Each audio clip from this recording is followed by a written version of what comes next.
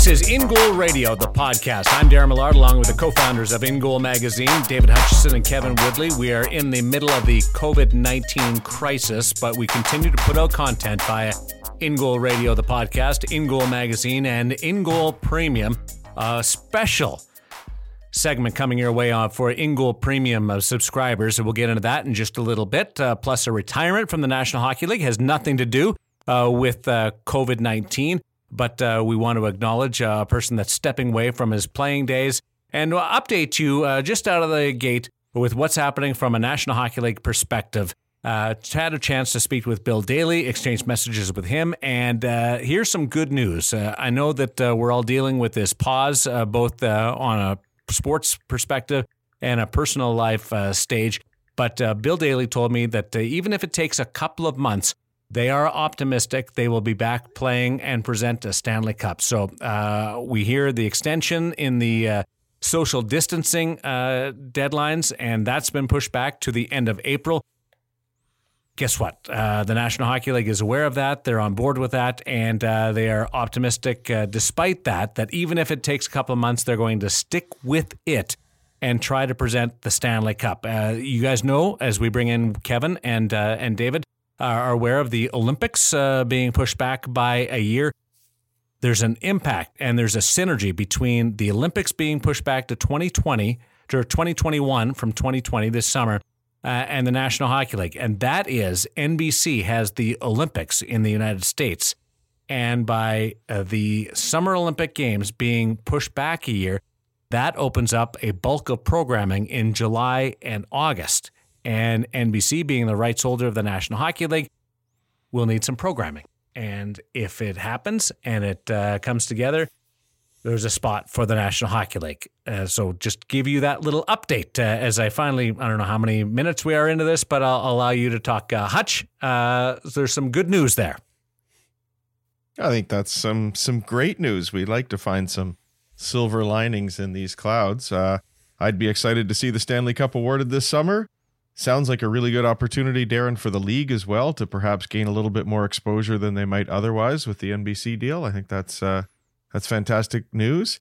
If there's one piece that's a little concerning to us, it's that Kevin and I have always had a great opportunity in the summers to meet up with some of these guys when they're training and collect some of that great content we're putting up on Premium now.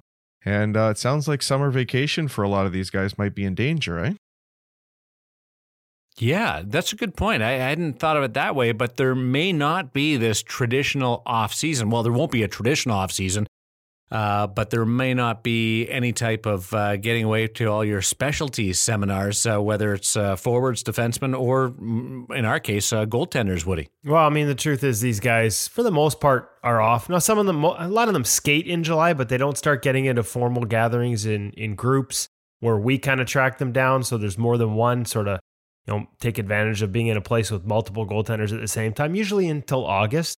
So even if there's an abbreviated off season, there's probably still going to be some level of camps and guys training at some point, especially, playoffs may be in July and August. We hope they are, but that doesn't include everyone, right? Not every goaltender. So other guys are going to have to stay on top of their game. So we'll just look at the bright side, hope that we're still able to have a Stanley Cup, cover some hockey, and get out to see some of these guys, some of these NHL goaltenders in their off-season environments, record more of these drills that, as Hutch said, we've been bringing to In Goal Premium. We've got more in the works over the next couple of months and, maybe play the odd round of golf with these guys.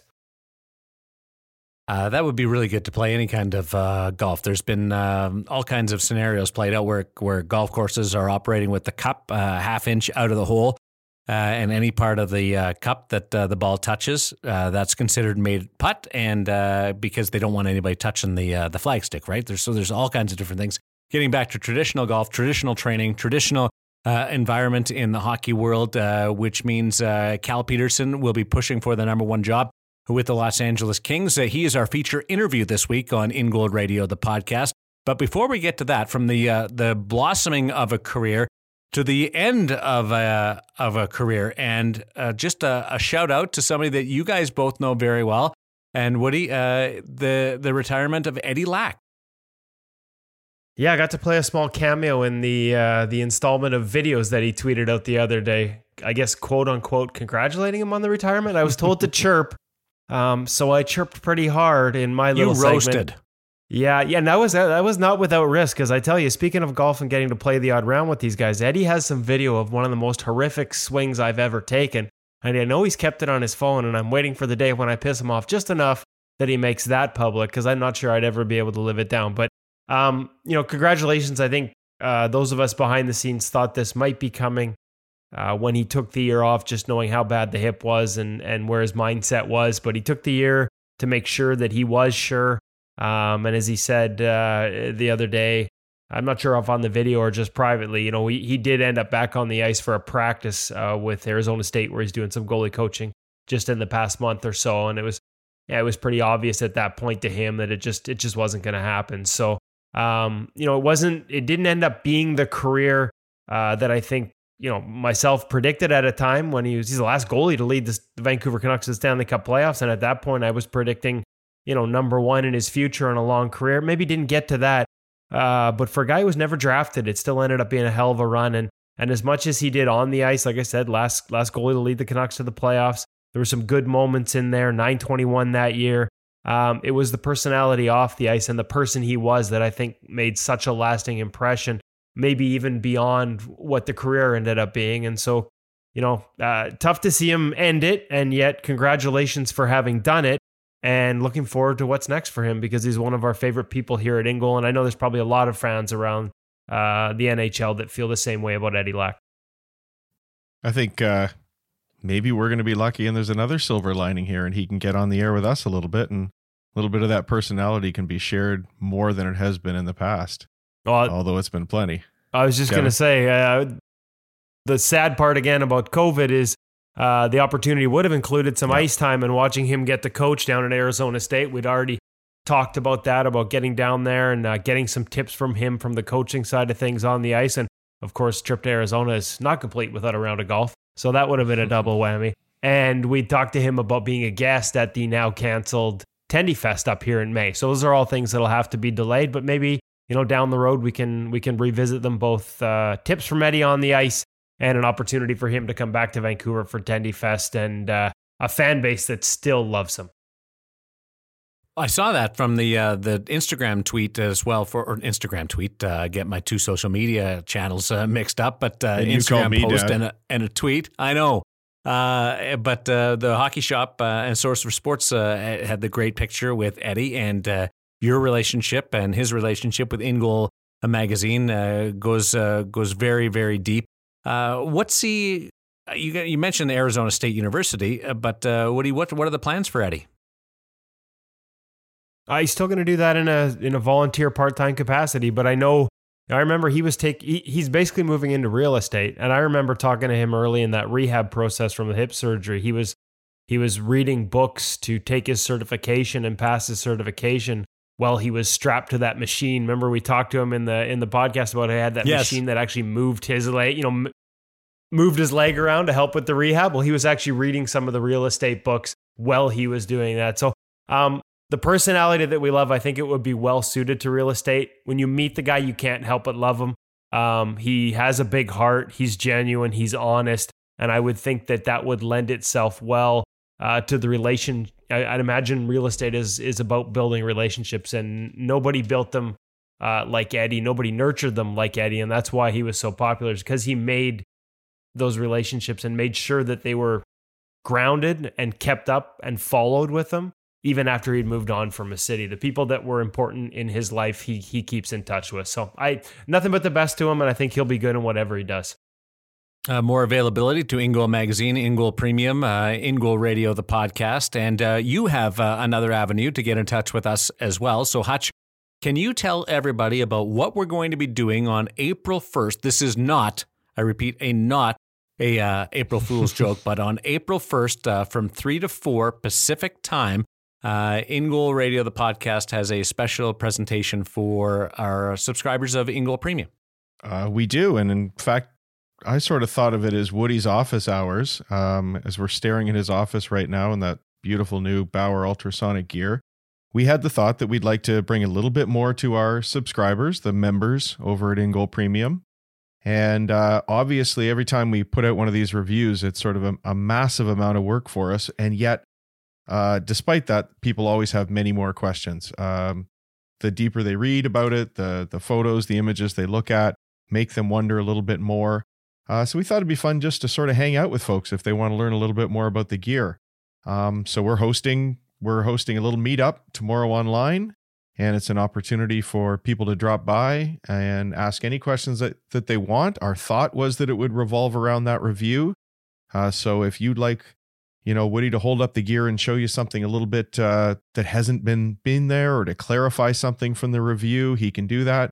But at the same time, I'm going to be there. Darren, you're going to be with us. And if people just want to stop by and talk goaltending, it's an opportunity to do that tomorrow for an hour. And I just think an interesting experiment to have a little bit of a virtual meetup for the In Goal Premium members and see where it leads. Something I hope that we're able to do a little bit more in the future as well. And if you're listening to this after April 1st, you can still participate or get the information.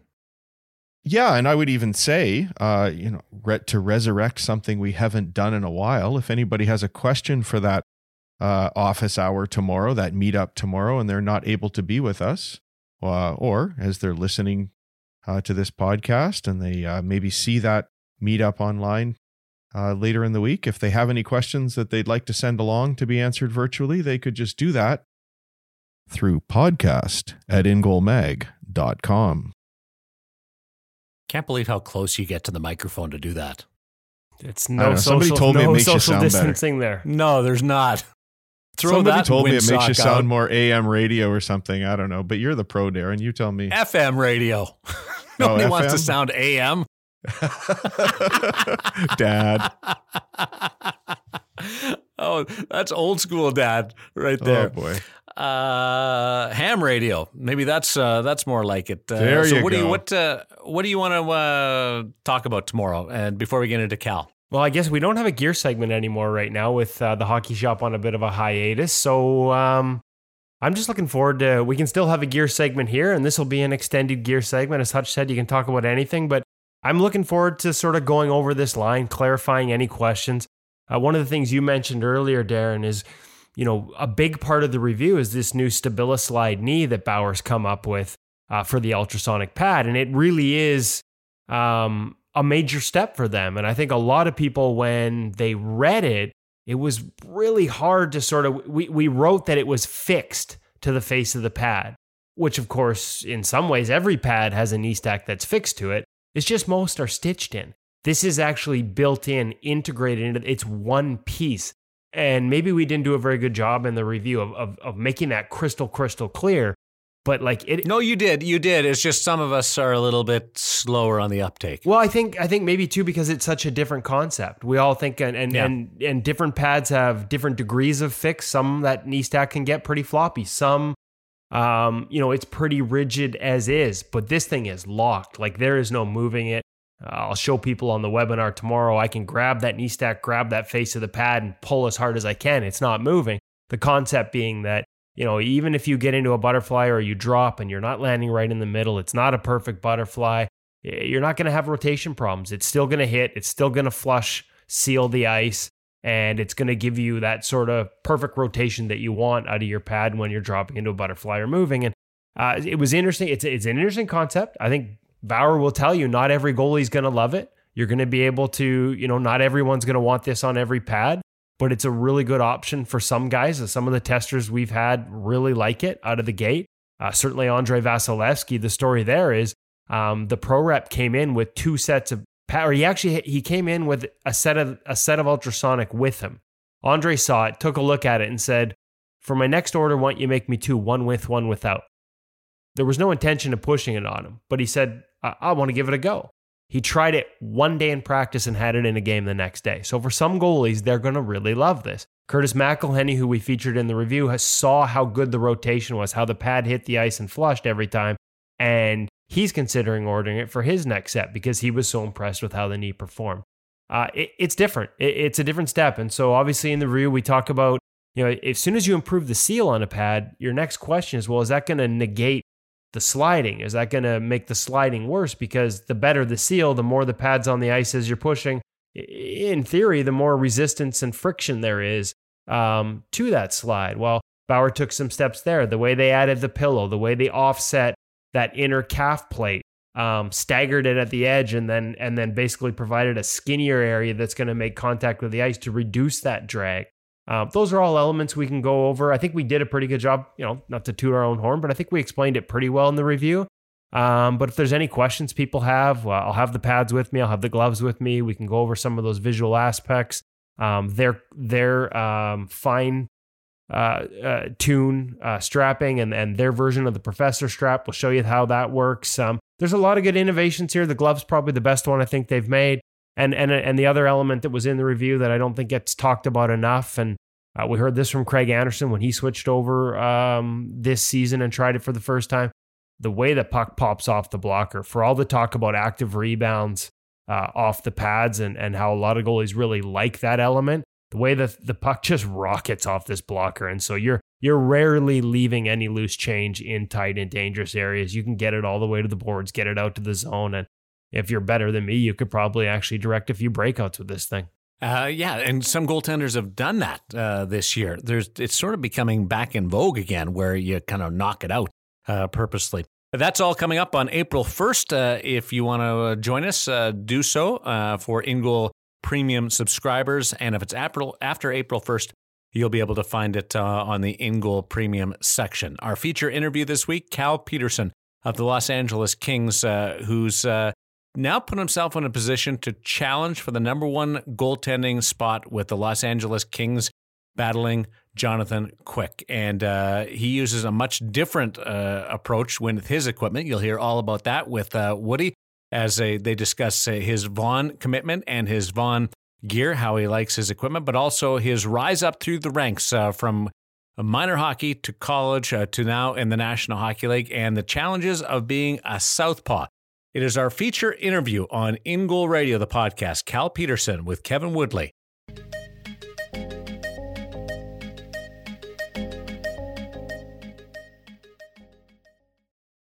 All right, so we're joined now. This is the new world order. This is what we're looking at. Everything is going to be online, which has the disadvantages. I didn't get a chance to see in person coming into Rogers Arena, which I think makes both of us and a lot of hockey fans sad. But Cal Petersen joining us now from Iowa. He's back home in Iowa to chat a little bit about his season, his first couple of years of pro.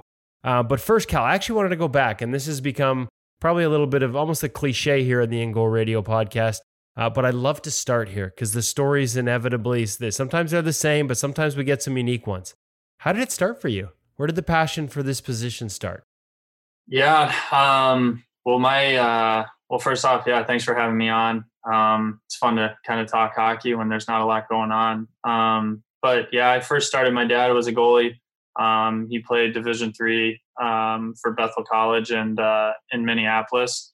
So he was always kind of around hockey his whole life. And he kind of originally didn't want me to be a goalie, so I started as a forward and was kind of enamored with the gear, as we all are. And my mom was like, "Hey, you got to give him a chance in there." And I started, and my first game, I think I gave up like 7 or 8 goals. It was when we were back to using those like blue pucks or whatever, the little lightweight ones. So I wasn't very good, and that's kind of where it all started. And but I definitely wouldn't say I was a natural from the beginning.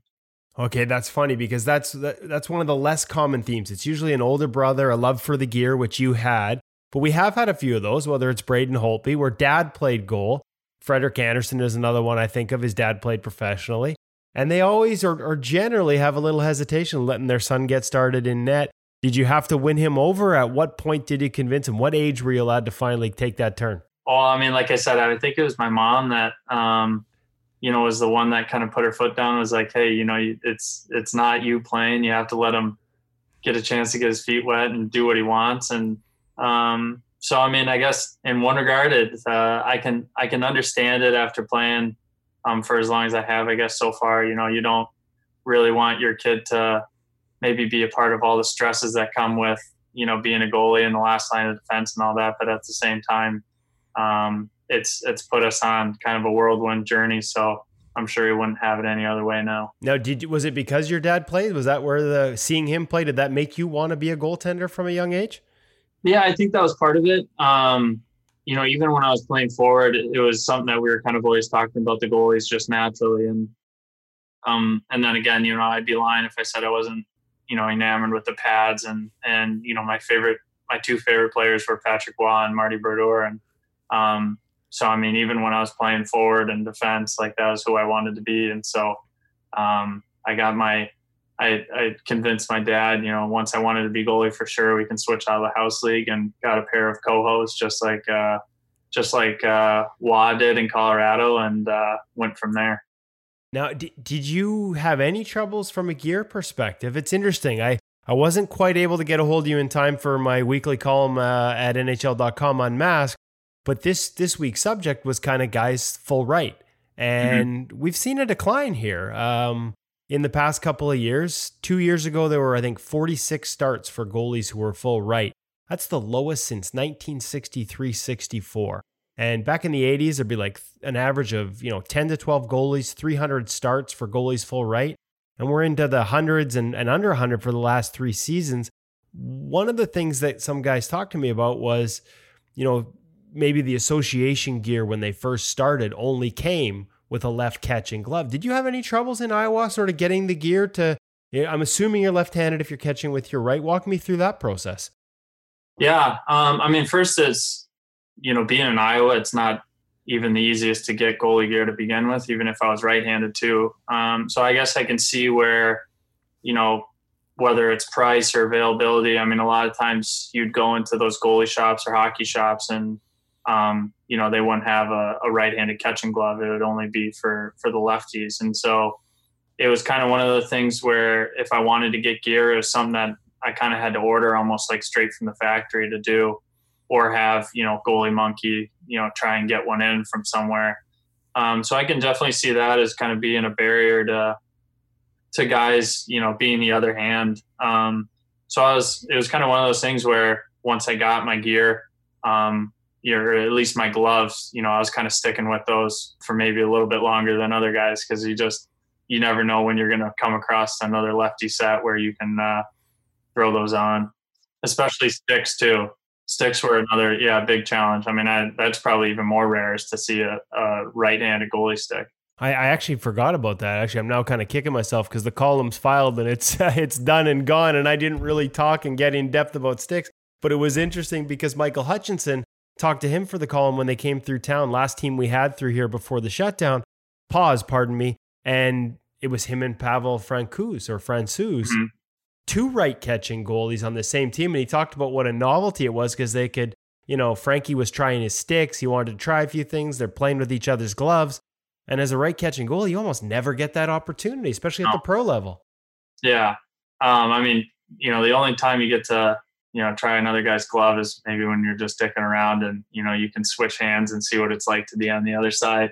But yeah, I mean, like I said, every time you go into a sports shop, it's all left-handed goalie sticks. And if you find the odd right one, it's like, it would be all composite and then like an old wooden shearwood or something that's like a super small paddle. So it's, like I said, it was kind of whenever we came across sports shops that had a righty stick, kind of regardless of the size, we, jumped on it, kind of as fast as we could.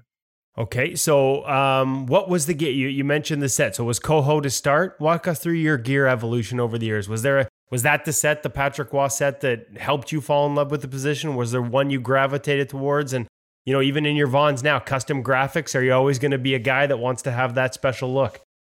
Yeah. I started with the Cohos, got them sent to the only kind of hockey sports shop in Waterloo and got them there. I remember the day well, and got those. And then I transferred into Vons. I think I had the first legacies when I was younger and kind of coming up, and then did a little brief stint in Reebok, but went back to, and then had a little stint when I was, I played actually junior varsity high school hockey in Waterloo, which you can imagine is not the best competition, but that year I wore Simmons, which were kind of, I guess, I don't want to say knockoff, but, kind of replica Vons, as you can maybe say. And so I wore those for a year. And then when I got in juniors, I was kind of a little bit of a rebel because the league was sponsored by Reebok and CCM, and I was, so set on wearing my Vons that, I was taking logos off the Vons. And I think one of the years I even stuck a Reebok sticker on a pair of Vons, just to get by. And, I think I remember Mike Vaughn wasn't very happy with that, and neither were the CCM guys. So I was kind of stuck in a hard place. But then ever since that, I've been straight Vaughn all the way through college. And, the way they make their pads, I just think, I like the human touch that they make. Everything is handmade, and I think the quality really can't be beat. And I have a great relationship with those guys. So every time I get a new set, I know exactly what I'm getting. Well, that would have made Dusty Emu happy, but as we move on later on, when you get to the Kings, that would have made him happy. I know he's a big Vaughn guy. What do you like? How do you like your pads to feel? Because obviously playing with Quickie, I mean, those things look like you could take them like a xylophone and probably, squeeze them down to like a foot high. They are so broken in and so soft. Where are you on that scale in terms of, liking? What do you like about a Vaughn pad? Do you have yours that soft? Do you like the connection? What is it that separates it for you? Yeah, I mean, I was always a guy that was, especially when I was at Notre Dame, I was kind of always a couple series behind what the newest pad were. And the guys at Vaughn were always kind of, getting me to try new stuff. And I think I was still like in the T5500 glove. I used that for like 8 years. And then I was in an older Velocity model. And then once I got to pro, I got to one of the newer Velocities with kind of the carbon fiber inlay inside, but I still wanted the soft boot brake. So I actually shortened my boot brake an inch and then add an inch to the top. So I have a smaller boot brake, and I like that really soft stuff. So I get it like that, and then I try and get the pad as soft stuffed as I can, without, taking away the kind of carbon fiber aspect of it to keep it lighter. But I mean, like you said, compared to Quickie and, Jack Campbell when he was here, I mean, those guys are getting their pads that I'm pretty sure Quickie used in college. And, he's getting them and throwing them in the steamer for weeks on end to get them soft. And I look, like I'm a guy that's just wearing them fresh out of the box. So it's kind of changed that way now that, you kind of have gear more readily available. And it's funny, you said the boot. Is that just like, do you like to, one thing I find that guys like Vaughn, whether it's as soft as Quickie and Jack, or, a little stiffer, they crave that connection to the pad, that feeling like your leg is part of it, versus, other guys want a pad that's looser fitting and it sort of moves around the leg. Is that fair description of how you like it to feel?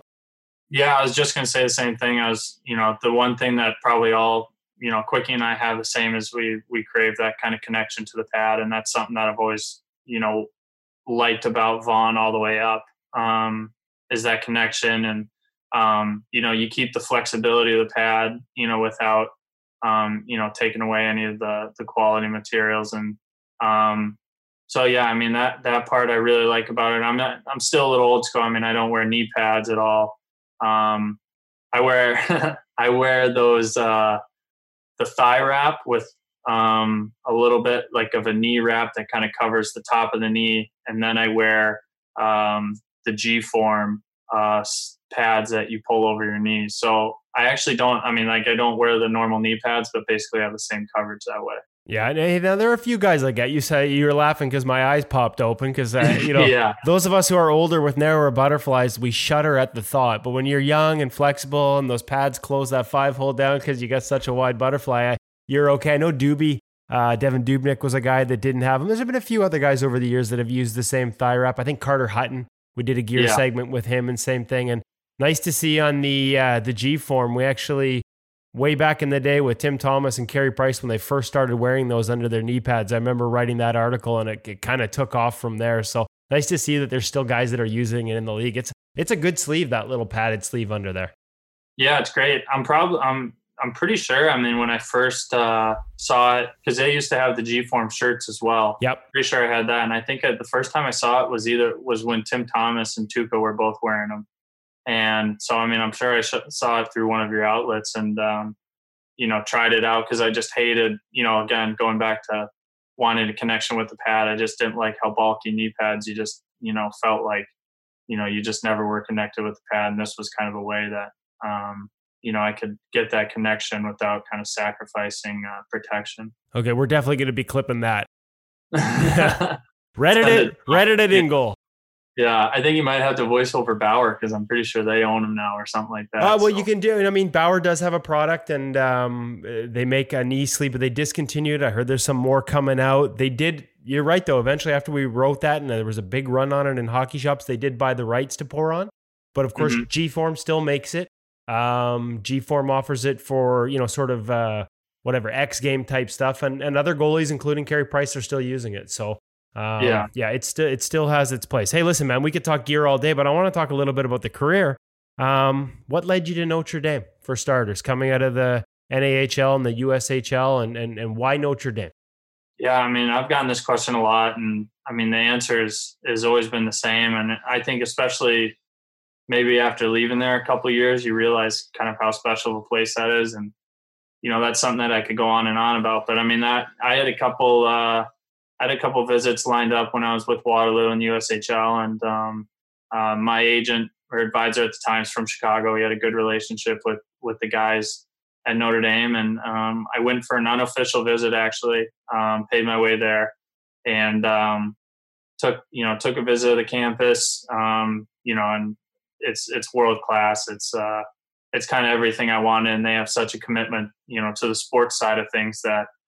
The different buildings for each different sport was incredible. And then that obviously led to to Compton, which, I mean, to this day is one of the best rinks I've played in. And I just saw kind of the commitment that, the university made to the hockey team. And then, on top of that, the coaching staff, Jeff Jackson really was kind of, both my goalie coach and my head coach. So we shared a pretty special, relationship together. And when I first met him, he looked me in the eye and was like, you're going to get what you earn when it comes to playing time. Cause I was, looking for an opportunity to play as a freshman. And to me, that was all I needed. And, I went out to the car with my dad and I was like, hey, I want to sign right now. Like, this is my school. And he was like, all right, well, let's think about it on the way home. And right when I pulled in the driveway, I didn't even go inside. I grabbed my phone and called Coach Jackson and said that, I'm coming to Notre Dame. It's to this day, I think, the best decision I've ever made.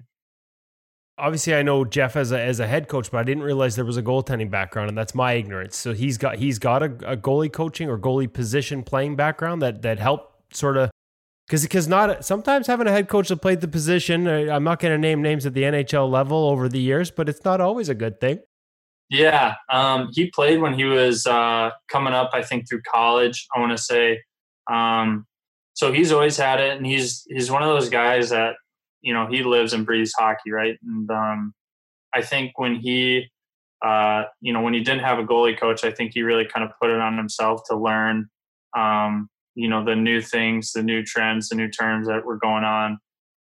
So I think he went to Mike Valley's symposium a couple times up there in Madison. Got a lot from that. He's, like I said, he's, never afraid to call different goalie coaches and kind of be like, help me understand kind of new terms or new techniques that are going on. Really the main thing is, I mean, he was just, even as a head coach, he was a guy that I could talk to. And, he, was no dummy when it came to hockey and what he expected for goaltenders. So, whatever he lacked maybe on the technical side, he was there to kind of make up with, teaching me how to, to win games on my own and to be a closer and to be a guy that makes the right save at the right time for your team. Well, I mean, and talk about kudos. I mean, a lot of coaches just frankly plead ignorance when it comes to the position. So how refreshing to find a guy that wants to go out and learn about it, because those tools are available, but not a lot of exercise them. So, man, major applause from the goalie union for taking those steps. I would have been at one of those symposiums. So I'm actually now sad I didn't get a chance to meet him. That first year, I got to ask you, I mean, there's probably a lot that goes into that rookie year, and it was a heck of a rookie year, but it didn't end the way you wanted. But the longest game in college history in the playoffs, 87 saves, 5 overtimes. Had you ever had anything even remotely like that heading into it? And I remember covering Luongo's first playoff game in the NHL here in Vancouver. and that was a 4 overtime effort against the Dallas Stars. And there were IVs flowing like crazy after that. What's that like for you, your first time in the playoffs, in the NCAA, and you go 5 OTs? It was crazy. I think at the time, it was kind of one of those things where you're like, here's the first overtime. You kind of really don't think about it. You just, are kind of taking it 5 minutes at a time, I guess, playing it. And then I would say probably after the second overtime was over and we were going in triple overtime, I was like, this is kind of unique, I guess. And then it kind of, kept, I guess, snowballing into it by, when we were going into the fifth overtime, I was like, man, what is going on? I mean, I think it was almost already like midnight or a little bit past maybe even. And there were barely any fans even there, probably just parents. And the thing is the refs kind of stopped calling penalties. So it was more so just, a guy would come down, shoot the puck, maybe there'd be a second chance, and then it would go down to the other end. And there weren't a lot of whistles, but, it was just kind of a cool experience to be a part of, even though we lost. But the thing is too, we had to come back and, play that next night, to keep our season alive, and won that game, and then had to play the next night again. So it was like I think altogether it was like 6 games in 3 days or something crazy like that. So that we were able to do. So it's an even better memory, by the fact that we were able to kind of win the next 2 games and move on to the next round. I was going to say the next night was actually the same night, given how long it went. Yeah. Same day. Crazy. Crazy thing. I remember being a writer at 4 overtimes. It took me 2 days to recover. I couldn't imagine being a player in it. I had a great sophomore season, Mike Richter finalist. Junior year, though, the part I wanted to ask you specifically about was not to tie this back to Luongo, but we don't see much of it in the NHL since him. Captaincy. You're the MVP as a sophomore. Like I said, Mike Richter Award finalist as the best NCAA goaltender. And then you get named captain. What's that like, having that responsibility? Is it like the NHL? You can't actually wear a C. How does that work as a goaltender? And do you see leadership as something a goaltender can provide with a C or without? Yeah. So I guess the unique thing about college is the goalies can actually wear a C physically on their jersey. That's cool. Which is cool. So that part was really cool. And Coach Jackson, kind of going into my junior year, we didn't have a huge senior class, and he was like, he brought it up kind of at the end of the year, sophomore year. He's like, hey, would you be uncomfortable being in this position as captain? And I was like, no, I mean, I think it'd be a great honor.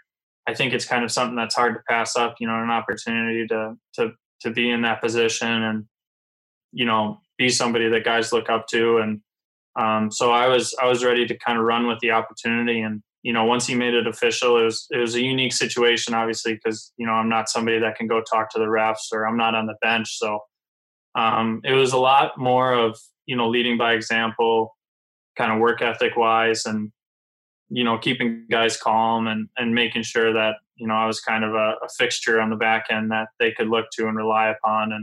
And then obviously, the way that you act off the ice. But I think what helped a lot too is, we had a lot of really good players in my junior class with me. So I had 2 guys, Jake Evans and Anders Bjork. They're both in the NHL right now that were my assistant captains with me. And, it was kind of leadership by team, I guess, by collection, whereas I was, I guess, kind of, the overall leader, but they were ones talking to the refs and, making sure people were right on the bench. And so I think without having 2 guys like that with you, it probably wouldn't have worked as well as it did. It's a pretty incredible honor. Like, were there examples? Are there times during that experience that you still carry with you, whether it's the responsibility or how to sort of, how you carry yourself as a teammate in the, in coming up into the American League and even now in the NHL? Not that anybody's looking at you for leadership in your first couple of years in the NHL, but does it have a positive carry forward for you as a goaltender? Yeah. Like I said, it's a huge honor. I mean, I'm very blessed to have even had the opportunity, especially at a school like Notre Dame. But I think, one of the things that's overlooked is, I think goaltending just in itself kind of has, a leadership quality to it. I think Jonathan Quick is, probably a guy too that would at least wear a letter, on any given team. It's just, I think, they're the guys that have to be the hardest working guys. They're the guys that, have to keep things calm on the back end. There's guys that can't show too much emotion in the wrong times. And I think, there's something about being the last line of defense that, I think a real leader wants to be in. So, I think it's kind of something that's overlooked, but if you asked probably a lot of guys in the NHL, they would say, one of the best leaders on the team is most likely their goalie. That's a good point. Now, transition to pro, and obviously there's a switch in teams. Drafted by the Sabres, but because you played 3 seasons in the NCAA, you had a choice. What led you to the Kings? What led you to make that decision?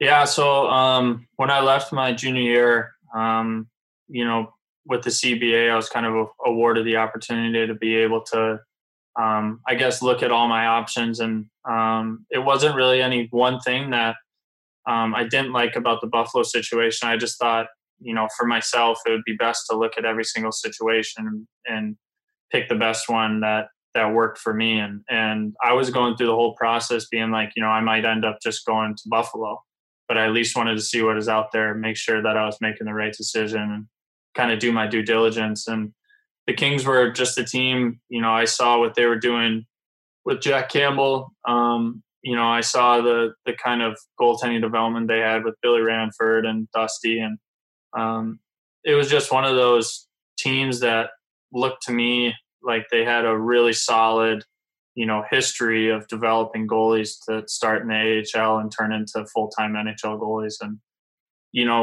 the way that I look at it is it maybe wasn't the quickest path to the NHL, on the depth chart, but I was going to put, my eggs into the basket of being as developed as possible. So when I got that shot at whatever time it was, I was going to stick in the NHL. I wasn't going to be, not ready and get my shot and then get overpassed. I wanted to be completely ready to stay in the NHL when I got the opportunity. And I think going to LA kind of afforded me that opportunity. A lot of goalies have told me over the years, biggest jump for them is not necessarily to the NHL, but it's from, a lot of goalies will say from junior to the AHL to pro, first year pro. I haven't talked to as many college guys, but I'm guessing same thing. Like, was that the biggest jump, that first year pro heading from Notre Dame to Ontario with the Reign in the AHL?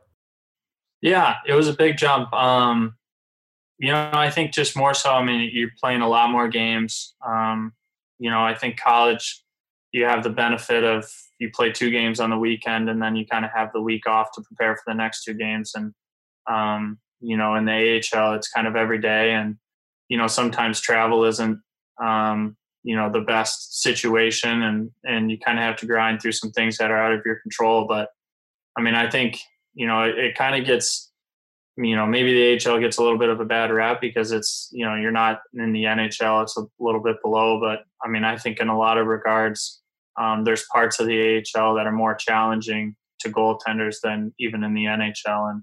And so I think, sometimes if you find yourself, on a team that isn't as strong defensively or gives up a lot, there can be some pretty long nights.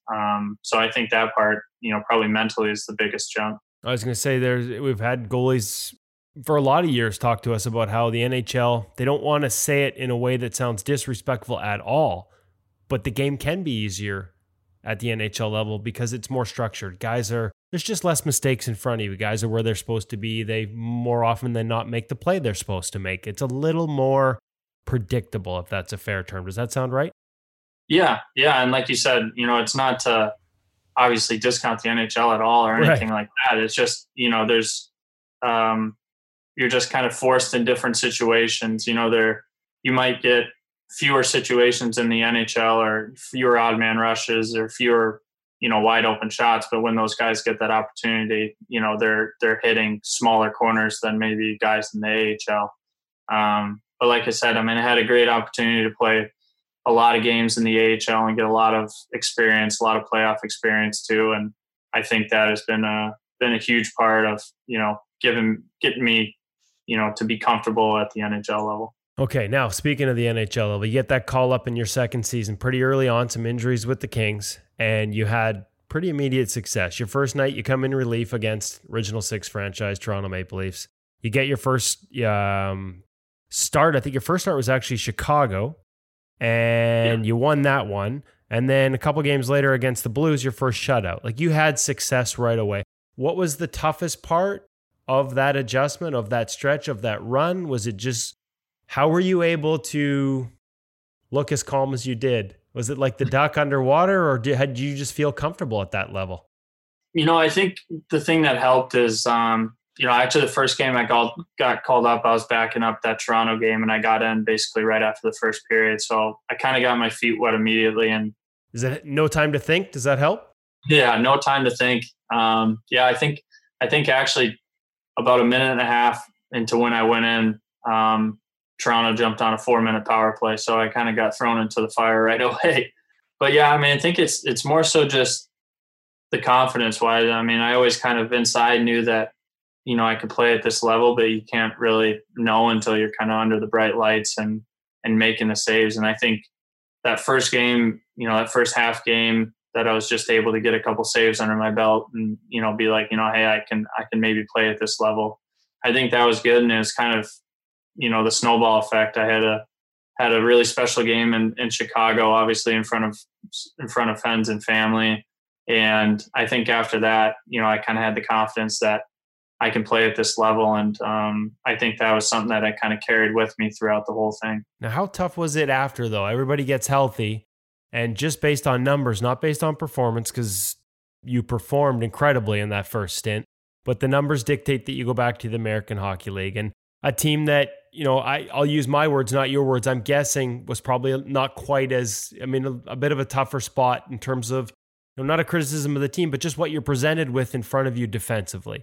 How tough was it to take that step back both that year and then at the start of this season, knowing that you had built that confidence at the NHL, but you had to wait for another opportunity? Because I've talked to guys over the years, whether it's 20 years ago or a couple of years ago, sometimes it's tough to take that step back.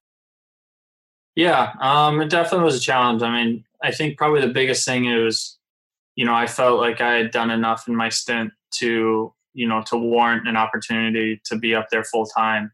But I definitely understood the situation. The only reason I got the opportunity obviously was because of injuries, and those guys were going to get healthy. So, I mean, it was, I would say, the confidence of being able to play at that level helped, maybe at first when I came down. But, as you kind of roll on the season, it's almost like, you're kind of waiting for the next call, and you're waiting for, hey, when am I going to get my chance again? And so I think that was probably, the year, I guess, I don't know, maybe the year and a half that, between call-ups, I guess, was probably one of the more challenging times I've had.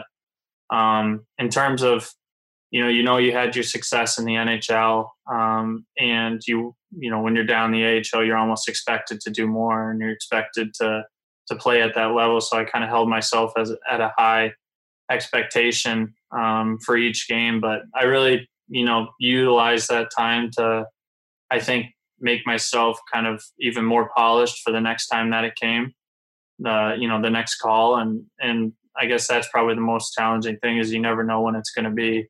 And it's usually when you don't even expect it. So I was kind of going through day by day, trying to get a little bit better. So then when that call came, it was going to be a permanent call, and I wasn't going to go back. Can you give us an example of one or two things? You don't have to give away too much, but obviously goalies. So when they say working on polishing a few things, I mean, you're already at that level. You've had that success in the NHL. What kind of things are you looking at tightening?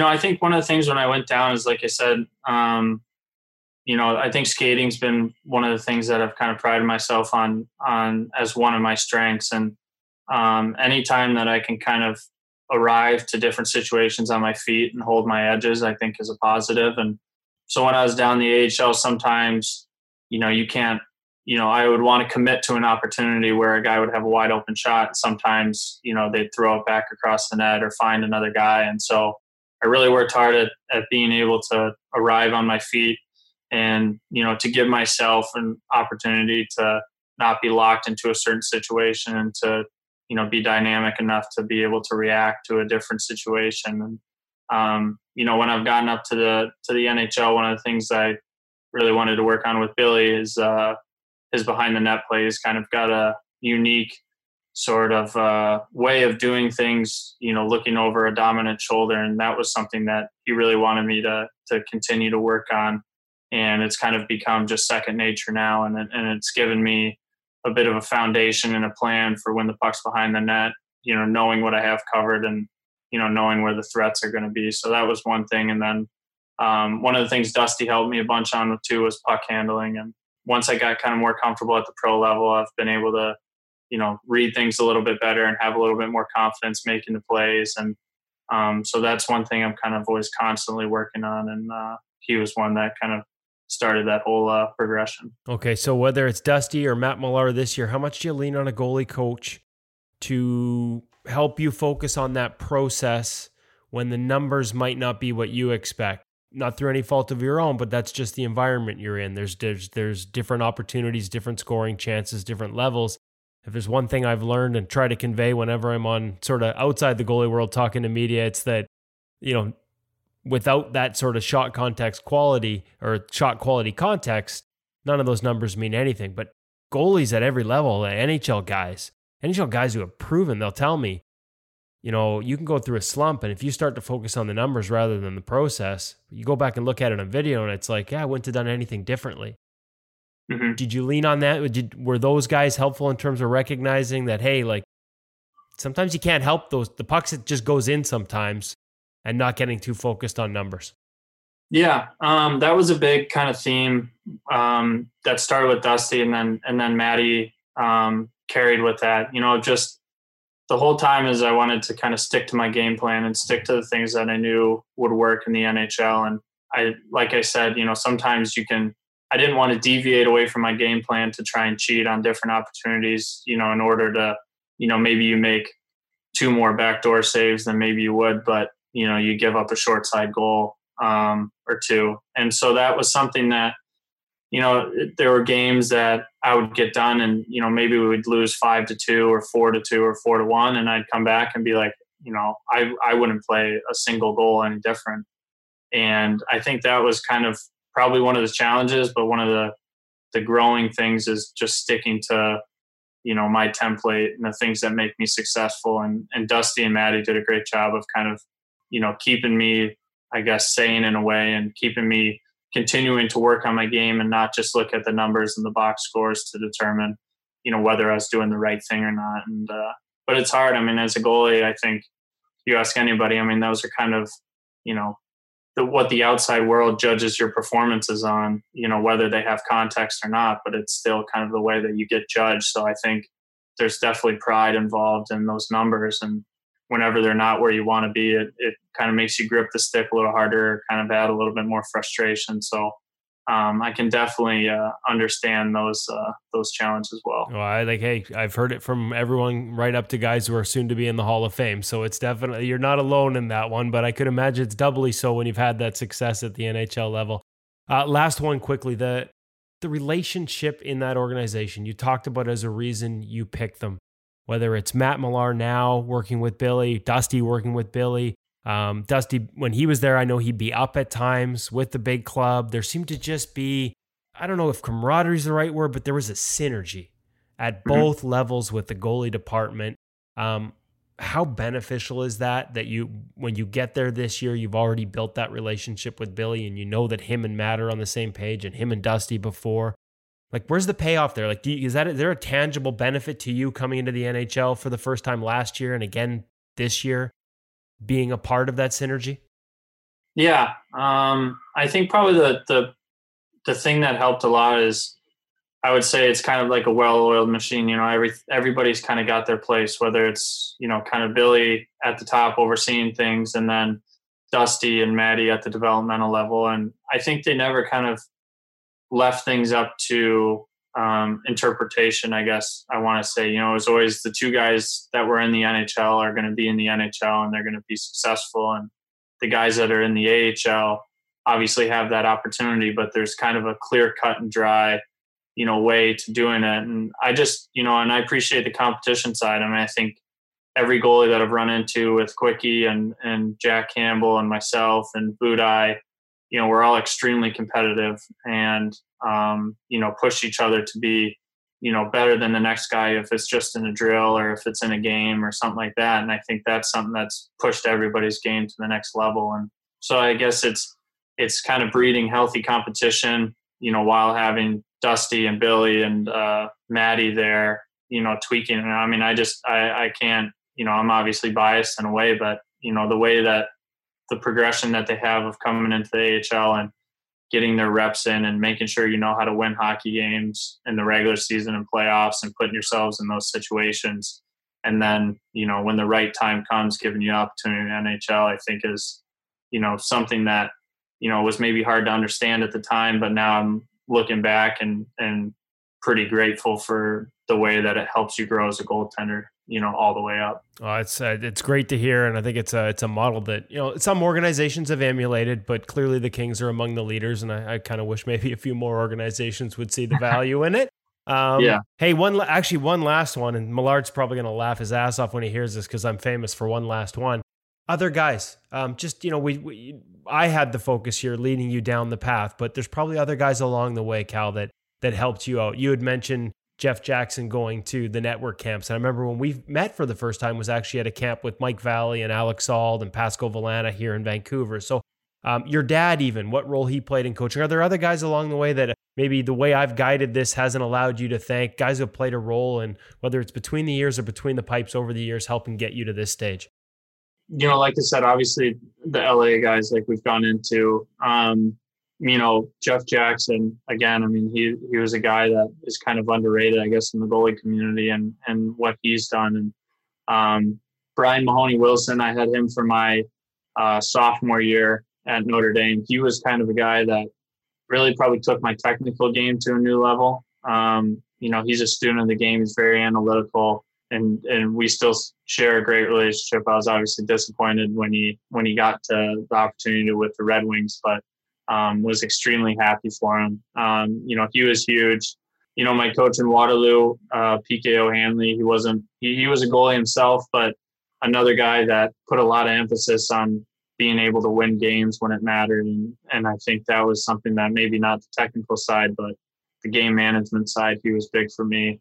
Greg Nemenko was my coach in minor hockey with Chicago Young Americans. Zach Sikich, he runs pro hybrid training in Minneapolis. Yeah, he was actually probably my first goalie coach when I was about 13 or 14. And he was just starting out as well. I think he had just retired. And so I've had a long relationship with him. And so I'm always happy to see kind of how well he's grown his business. And he's a guy that, was kind of always in my corner from day one. And again, started, a lot of emphasis on skating, which is something that I've kind of carried with me all along. I mean, you probably have some advice for young kids who, this is one thing, they get tossed around sometimes, different coaches in short order, whether it's, parents taking them to different camps. Just what advice would you give them? Just try and pick up as much as you can and choose what fits. That seems to be the tools in the toolbox. Yeah. I mean, I think, I guess maybe coming up, one of the things that, goalie coaches do is they can maybe try and teach the techniques that guys at the upper levels are working on. I mean, I don't know if a kid that's, 8 to 12 years old needs to be, doing a reverse VH or something like that. I think there's got to be a lot more emphasis on, skating fundamentals, kind of goaltending fundamentals, their pushes. And I think that's something that if you just drill that nonstop, you have the ability to add those different techniques, whether it's a reverse VH or bump outs or anything, extra like that. If you have kind of a solid foundation of skating, I think that just helps you pick up, different techniques, quicker than whether you're trying to learn them when you're 8 years old. And so I would say that was something that really worked for me. And, like I said, that just having a foundation of really strong skating, I don't think, could hurt you in any way. And if you look at the best NHL goaltenders, I don't think you can look around and say those guys are bad skaters at all. It's usually the best skaters are the best goalies. And so I think that's probably something that I would tell those people. And absolutely essential to today's game with all the East-West that's going on. And interestingly enough, as I compiled those clips for Pro Reads, I couldn't help but notice how many times you beat plays on your skates. So that's great advice. Cal, thank you very much for Didn't plan on it being this much time, but thank you for spending it because I know our audience is going to absolutely love hearing from you. There's some great advice in there, especially the young goalies and goalie parents. Yeah, no, I appreciate it. And yeah, there's a lot of people that have helped me kind of get to where I'm at so far. So it's a big thank you to them, and thank you for having me on.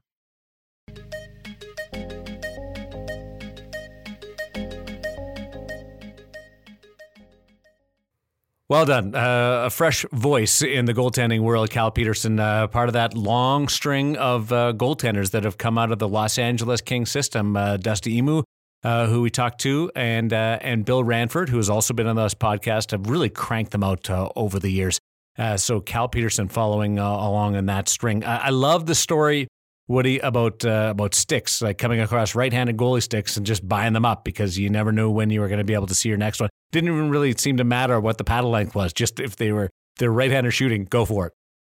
Yeah, I got to admit, Darren, I never even thought of that. I obviously had talked to some right-catching goalies, and I never know, like, writing the story, do you call them lefties? Because not every right-catching goalie is a lefty. Like, a lot of the goalies that I quoted talk to them as themselves as southpaws, and yet I know goaltenders that are right-handed that play that way. So anyways, I never thought of the stick angle. I was so obsessed with the glove and having the right glove as I was questioning these guys. I never even thought about the stick. So I thought that was really interesting from Cal. One more thing I just wanted to add on there.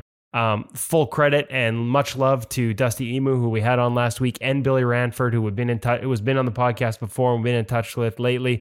But when Dusty moved on, don't forget Matt Miller. You got to give Matt some credit for the job he's done this year, sort of following in some pretty tough footsteps behind Dusty as the new development coach with the LA Kings. He's a guy we've worked with on the ice up at Net 360 camps a couple summers ago with that crew. So I wanted to make sure he got some love too. Talking on Hutch, you chime in here about goaltenders and using right-handed sticks, and they might be a lefty or vice versa. Cujo was a right-handed shooting goaltender, but was a left-handed catching goaltender, and we don't see guys flipping the puck over or stick over anymore, and that used to be almost a standard case. No, I don't know that you have enough time to pull that off very often. As you were talking about that, I came to mind. I know a few goaltenders who catch with their left hand on the baseball field and their right hand on the ice as goaltenders. And I also noticed online when Kevin's article got shared around, there's actually a lot of people out there like that. Not that I'm curious as to where that comes from.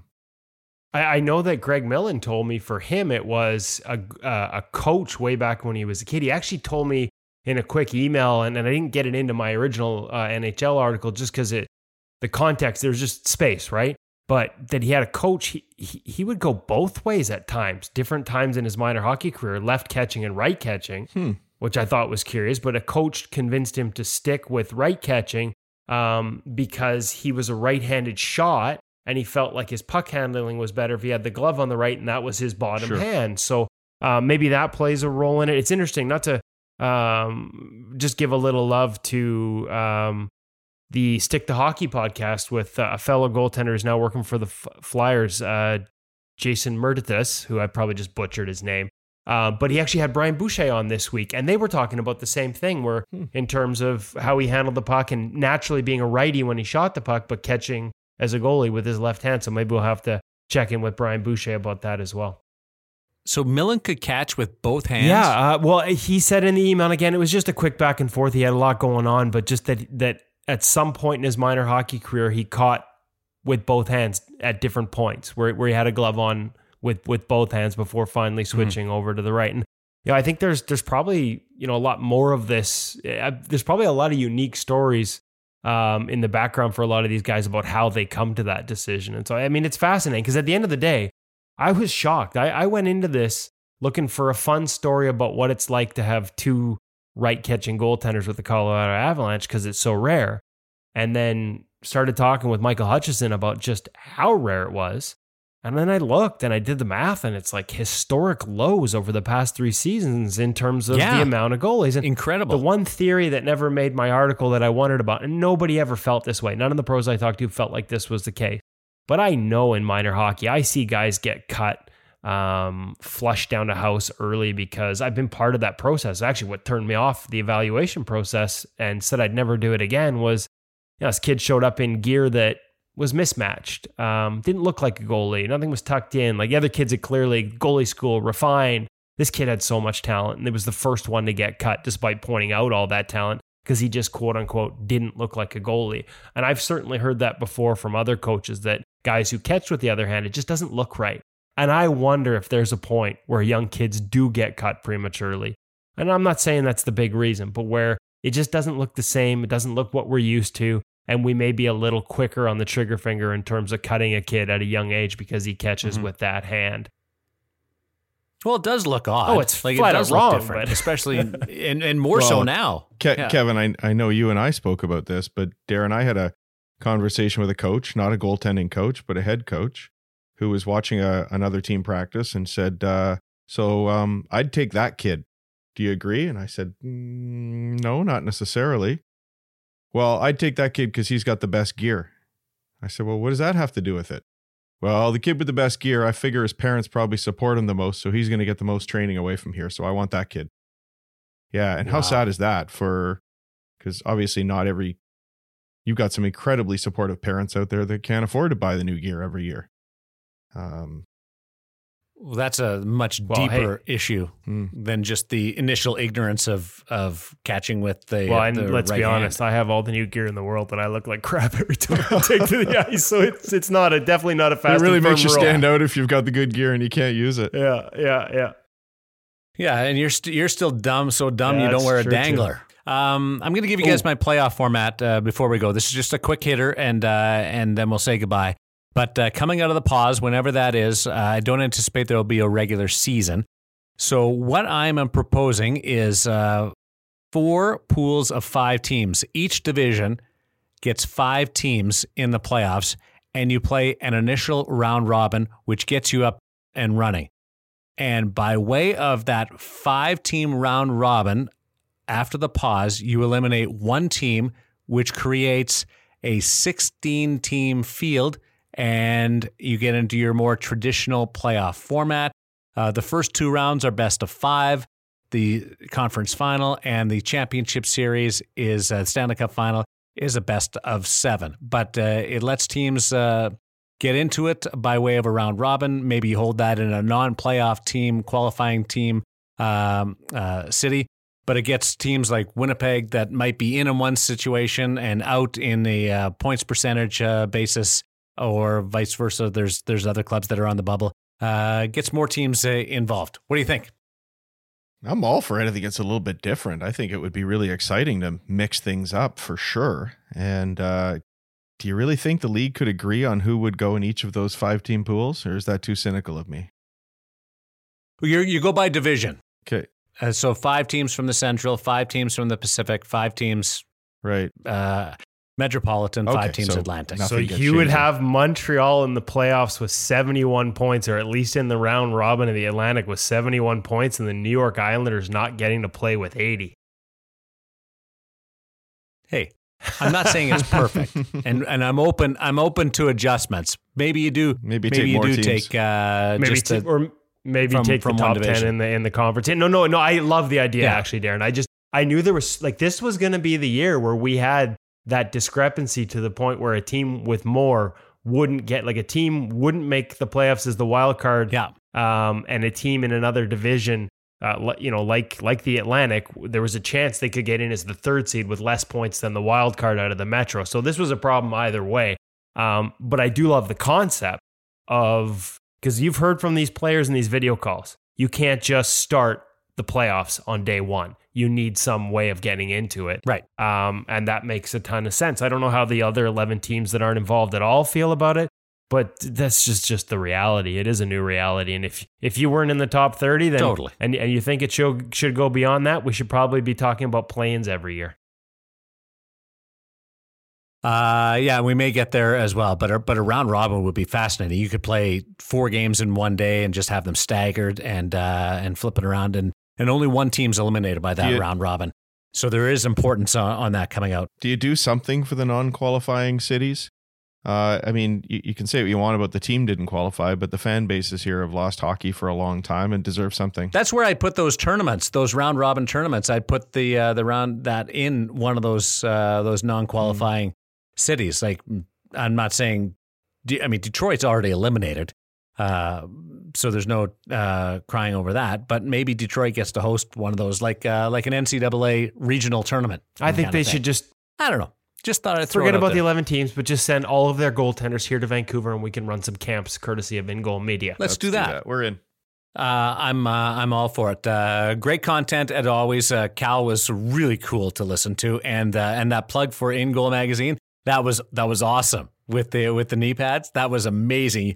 When you said what you did about ripping that and posting it, I was like, good on you, Mark. There's a marketer in Woody somewhere. Yeah, and hey, to continue on that marketing theme, obviously we've had a lot of new content up in In Goal Premium. Cal was our first technological, I was going to say victim, but guinea pig for Pro Reads, where we walk through video with him over a Zoom conference call.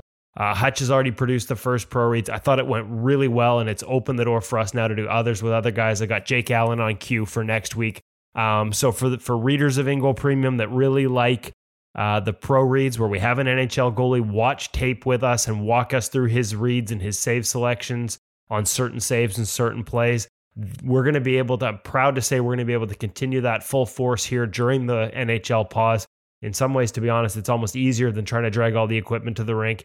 And Cal was so gracious with his time for starters, but just so good. You can see why this kid is such a good goalie. The reads and the thought process behind it, and just the way he analyzes the play. It was a real pleasure to listen to, and we'll be able to. First one's up for In Goal Premium subscribers, and there's more coming as Hutch gets cutting into the video here, and more coming from other goalies too. So I'm really happy about that. I think Pro Reads has been big for us, and we're going to be able to keep it going here.